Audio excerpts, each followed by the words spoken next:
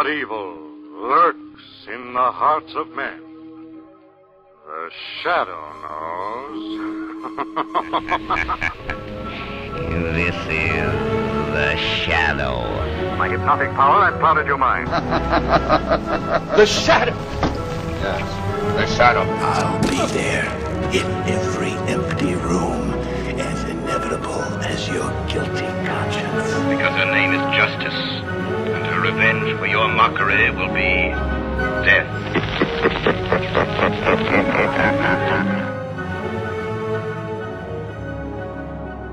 Agents of the Shadow report. Welcome once again to the Shadowcast, the only podcast on the internet exclusively devoted to the immortal exploits of the Dark Avenger of comics, films, pulps, and otherwise, the Shadow. This debut season of the Shadowcast represents a prolonged exploration of prominent firsts in the Pulp Avengers' near 90-year history. As such, today's episode concerns the first proper comic book crossover between the Shadow and fellow radio sensation, the Green Hornet, in Dynamite Entertainment's 2014 miniseries, The Shadow Green Hornet Dark Knights, written by Batman's filmic caretaker, going, I think, all the way back to the Burton era, Michael Uslan, with admittedly somewhat languid line work by former Fillion artist on The Boys, Keith Burns, whose detailed renderings of World War I and II aircraft in his current comic book Out of the Blue positively decimate his somewhat subpar figure drawing in the pages of this comic right here, as the Agents of the Shadow continue to wonder at the status of the Shadow comic license in the wake of Cy Spurrier's actively dreadful politically charged perversion of this character and his intent in late 2017. It's worth revisiting, I think, some of the many miniseries you may have missed in the intervening years. There were a lot of these spin-offs, and a lot of them just slipped under the radar, and one of the few I actually hadn't read was The Shadow Green Hornet Dark Knights, not only a historic return for famed Batman scribe Michael Uslan, but a period piece set both in World War I and World War II, which is kind of the problem here, to be honest, but we'll get there.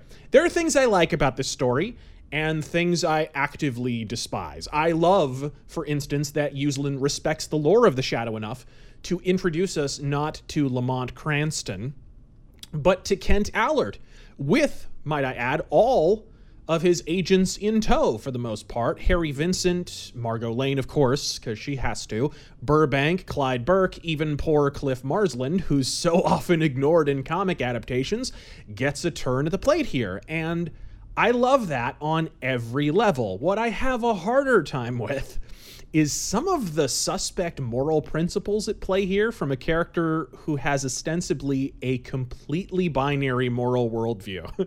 For instance, we open with Kent Allard as the Black Eagle, aviation hero and spy master of World War I, and his clandestine meeting with not Woodrow Wilson, but Edith Wilson, who many students of American history will recognize as effectively the first female president in U.S. history. The problem? She was unelected. She served the office in secret while Woodrow Wilson convalesced from a debilitating stroke, the complications of which would ultimately claim his life, and technically the both of them committed a high crime by not reporting such to the cabinet and the press and allowing Vice President Thomas Marshall to serve out the remainder of his term as he legally should have. Patriot or not, it's something of a stretch to see the same Shadow that has brought corrupt cops and public officials to justice for comparatively lesser offenses, some of which were slain in the process, simply shrugging off the First Lady admitting to ruling the country by fiat without one citizen casting a ballot for her. Instead, we get the following exchange wherein the Shadow identifies Wilson's condition immediately. Edith responds, "He had a stroke last October," and literally declares, "You wanted to meet the president? You're meeting her." And the Shadow replies, "Your secret's safe with me." Bear in mind here, the war's over. by the time this happens. There's no patriotic reason for him not to expose what is essentially a treasonous autocratic act. It's basically plot convenience. They want Allard to meet Edith Wilson, and we can't very well have him altering the course of human history, which doesn't make a whole lot of sense given what happens later. So, secret's safe with me. Better lay in some rebar to prop that exchange up there, Michael Uslan. Not exactly off to a roaring start here. And really, this story's primary malady is the same one I recognize in most period Shadow stories.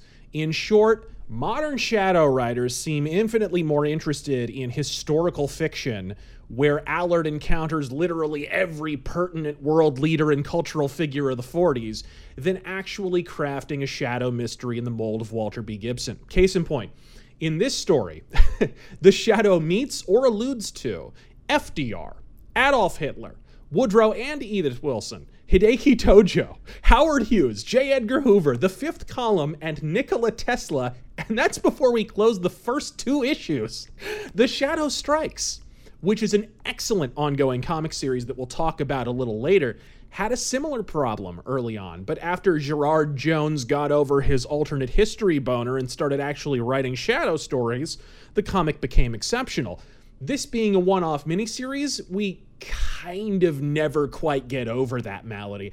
I have to say, I like the pairing of Green Hornet and the Shadow because the primary paradigm here becomes one of law versus justice, kind of a Superman-Batman byplay a little bit, only a lot better, I think. I think the purest distillation of this distinction can be found in a totally different crossover comic from Dynamite, the fully painted, utterly gorgeous Alex Ross pulp crossover comic called Masks, where Margot Lane, Lamont Cranston, and the Green Hornet's alter ego Britt Reed sit down for dinner and discuss the difference between law and justice, a scene which I will now quote as I have it in front of me. Cranston says, "There is law, Mr. Reed, and then there is justice," which prompts Margot to groan, "Oh, here we go again." Reed responds, "I've always believed that they were one and the same, more or less.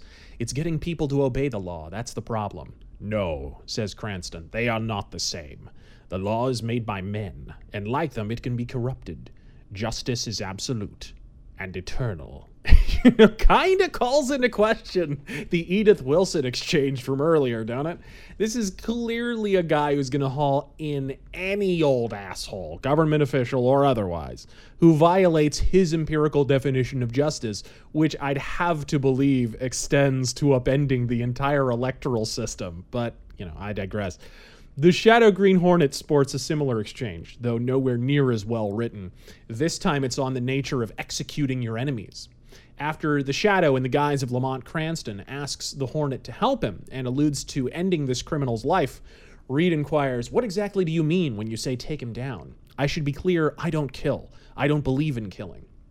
To which Cranston replies, "You're a pacifist?"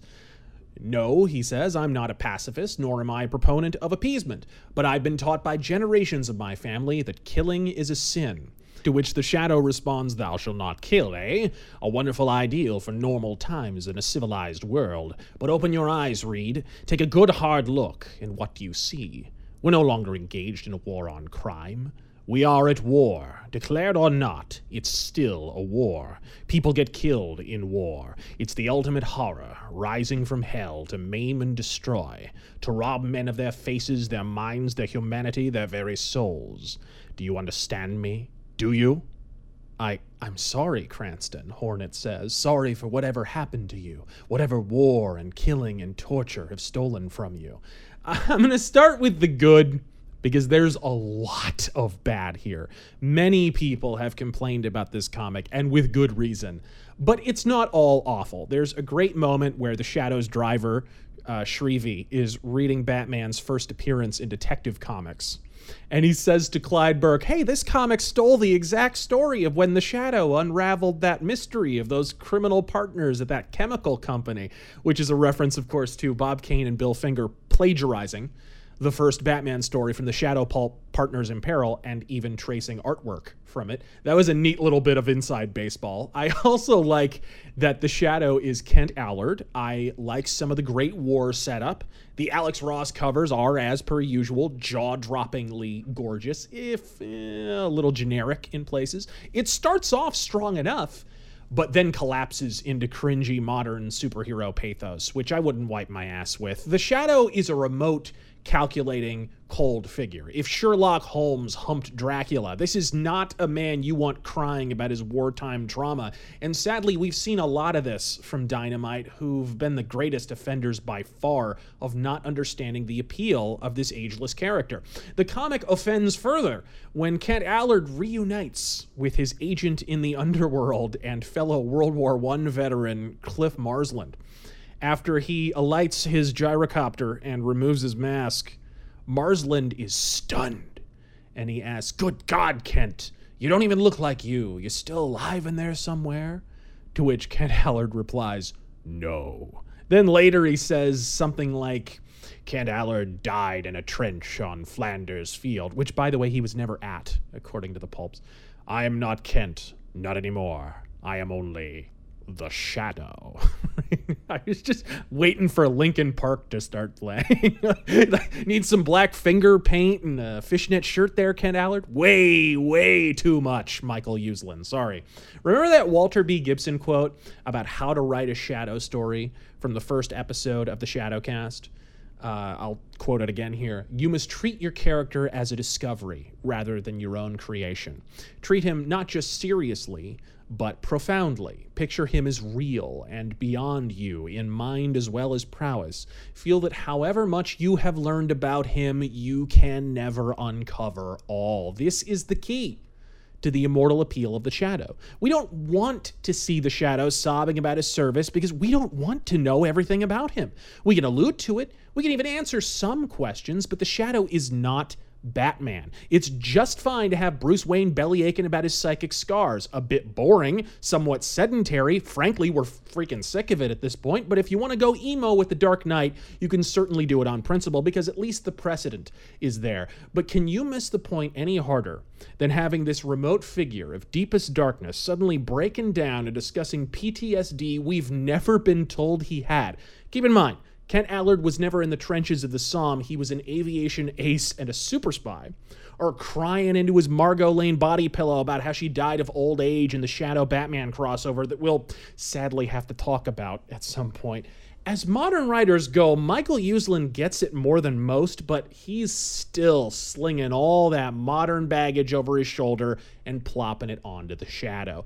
The key to the Shadow is that he remains a vague, avenging, spectral force of nature, while his agents provide the human element and the human pathos. It's baffling, because Uslan uses the agents here, but doesn't avail himself of their primary narrative function, which is to provide an emotional center for the story. Utterly strange that he sauntered right by that basic point of writing a Shadow story. I'd add, the suggestion of Margot Lane being bisexual or lesbian or whatever in the second issue is painfully 2014. It's not thrown in your face by any means. Well, it kind of is later. But it's more than a bit silly in that it's incommensurate with the character to date. But of course, Shadow fans know Margot has been an ongoing issue in modern adaptations of the Shadow. Certain writers treat her like a glorified carry-on bag, others treat her like a hoe bag, and the worst of these treat her like Xena Warrior Princess co-starring the Shadow. The irony, of course, is that by treating the character as a projection of whatever social or political point or whatever entertainment medium you happen to be consuming that evening, these writers demonstrate an implicit disdain and disrespect for Margot Lane, who is objectively one of the first true, strong female characters of the pulp era. But hey, you know, irony, what's that? Let's have her scissor the Green Hornet secretary.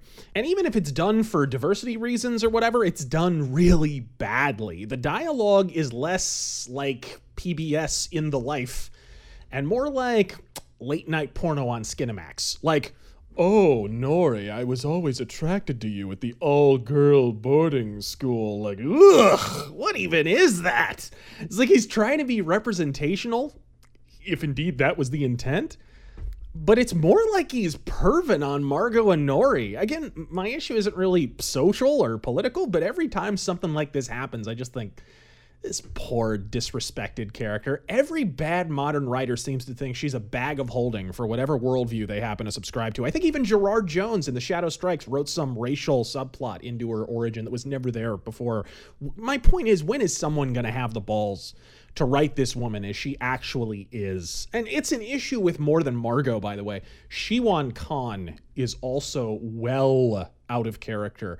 In lieu of a tactical genius, as he was in the pulps, he's a bumbling crime boss out for blue coal-powered nukes and death rays.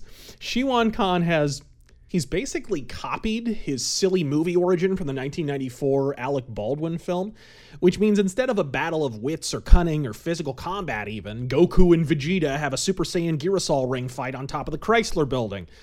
The story's a bit of a weak one, despite the scale, to be honest. Shiwan Khan being used by, and in turn using, the Axis powers to let the American auto industry help Hitler rev up his war machine, while Shiwan Khan prepares to use blue coal as a super weapon. Yes, you heard that right. And yes, it is ridiculous in every appreciable way. As motivations go, it's not exactly Ernst Blofeld caliber. It also gets a bit silly when he hears about a particular auto mogul and American oil companies shipping resources to Germany ahead of the conflict, and the Shadow says something like, "In a declared war, Burbank, these would be considered acts of treason. From this moment, the Shadow will have zero tolerance for these greedmongers. Like Shiwan Khan, they too are my enemies." Which is like, wait, didn't you just cover up literal treason from the President of the United States and his wife?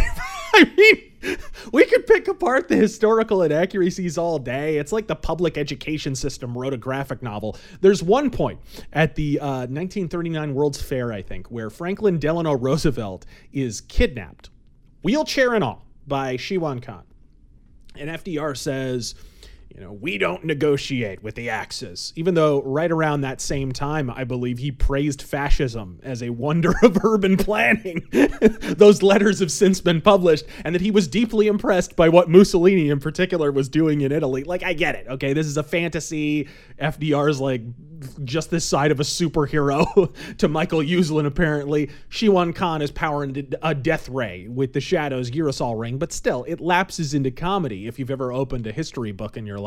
It's also an awkwardly written comic, I should add, in so much as it loves to describe things you can already see, which is a hallmark of any bad comic, really. For instance, spoiler alert, Shiwan Khan blows something up with his death ray, let's say. And the Green Hornet shouts, "Whoops, I'm too late. Shiwan Khan blew the thing up with his death ray." It's like it was written for radio, and not at all in a good way. I mean, at one point, Kato karate chops an overgrown albino alligator that was flushed down the sewer by Florida tourists. I can't think of a more encapsulatory sentence for the Shadow Green Hornet Dark Knights. Just, wow. What a turd. And one that feels more like a movie treatment for a film version of the Shadow that is stunningly far, far worse than what we actually received in 1994. Bit of a dodged bullet here. In Shadow-related news, Michael Uslin has recently declared his intent to pen another Shadow comic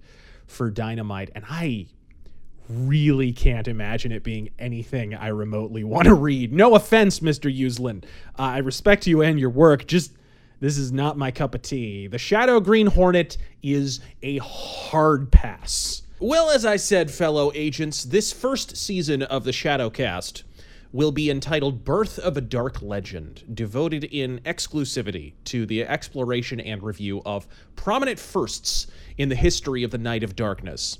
Namely, this week, his first encounter with the Dark Knight in Batman number 253, I believe from 1973, a story called Who Knows What Evil Lurks. What I like about this particular crossover is that for all its faults, and it has a fair few, this comic predates the Dark Knight era of Batman. This is from around 73, when Denny O'Neil and Neil Adams were still sort of in the process of realigning the Caped Crusader back to the pulpy Avenger of the Night we now know was entirely ripped off from not one but several early pulp adventures of the Shadow, meaning there's still some swashbuckling Adam Westiness on offer here. And so unlike the Dynamite crossovers, where we have two crime fighters trying to outshadow each other, and the writer, who so very often is playing favorites, decrees the copy is the victor, in this case, we actually have two distinct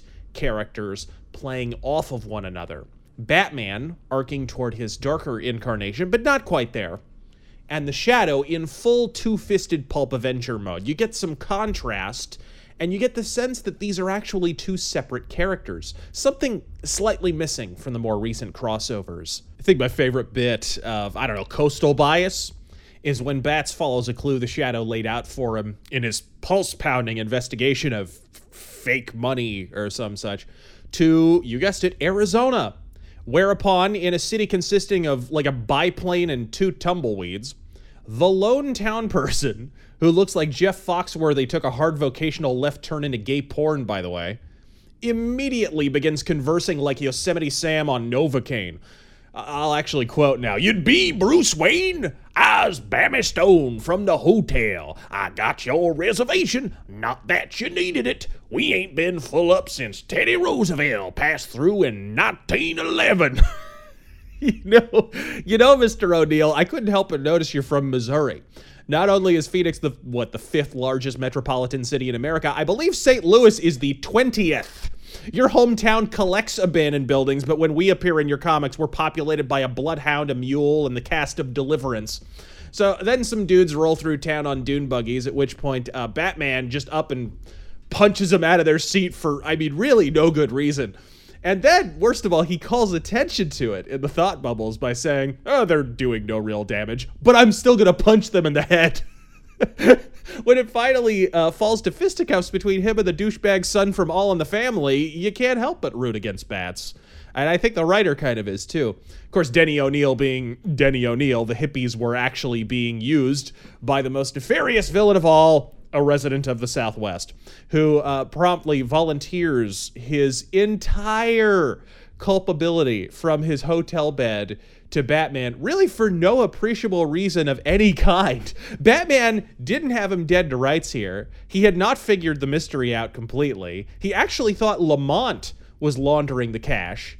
He sees some douche in spandex show up and he's like, "All right, well, time to confess to the entirety of my evil plan, I suppose." Like, if I'm making it sound bad, I apologize. It's actually a killer little comic, chiefly on the basis that it spotlights the two leads.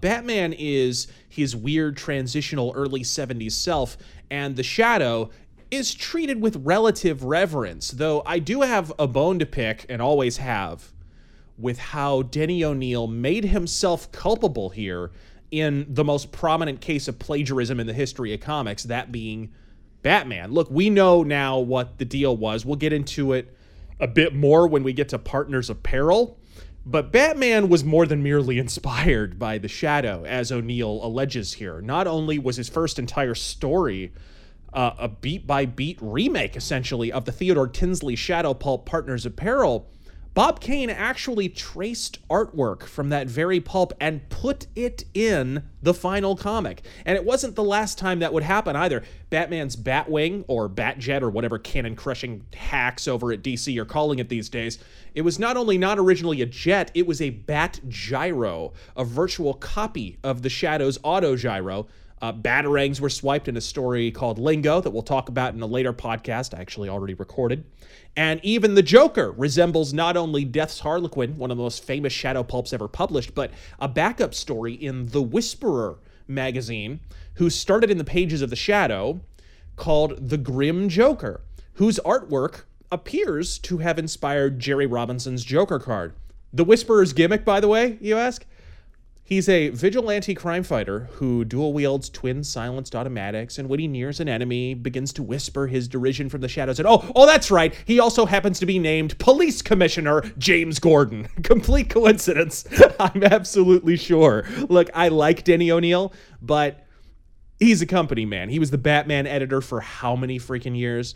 He helped cover up plagiarism on behalf of DC, and that's all there is to it. And this comic, as cool as it is to see a clash of caped crusaders, is a big reason why that BS persists to the present day, I think.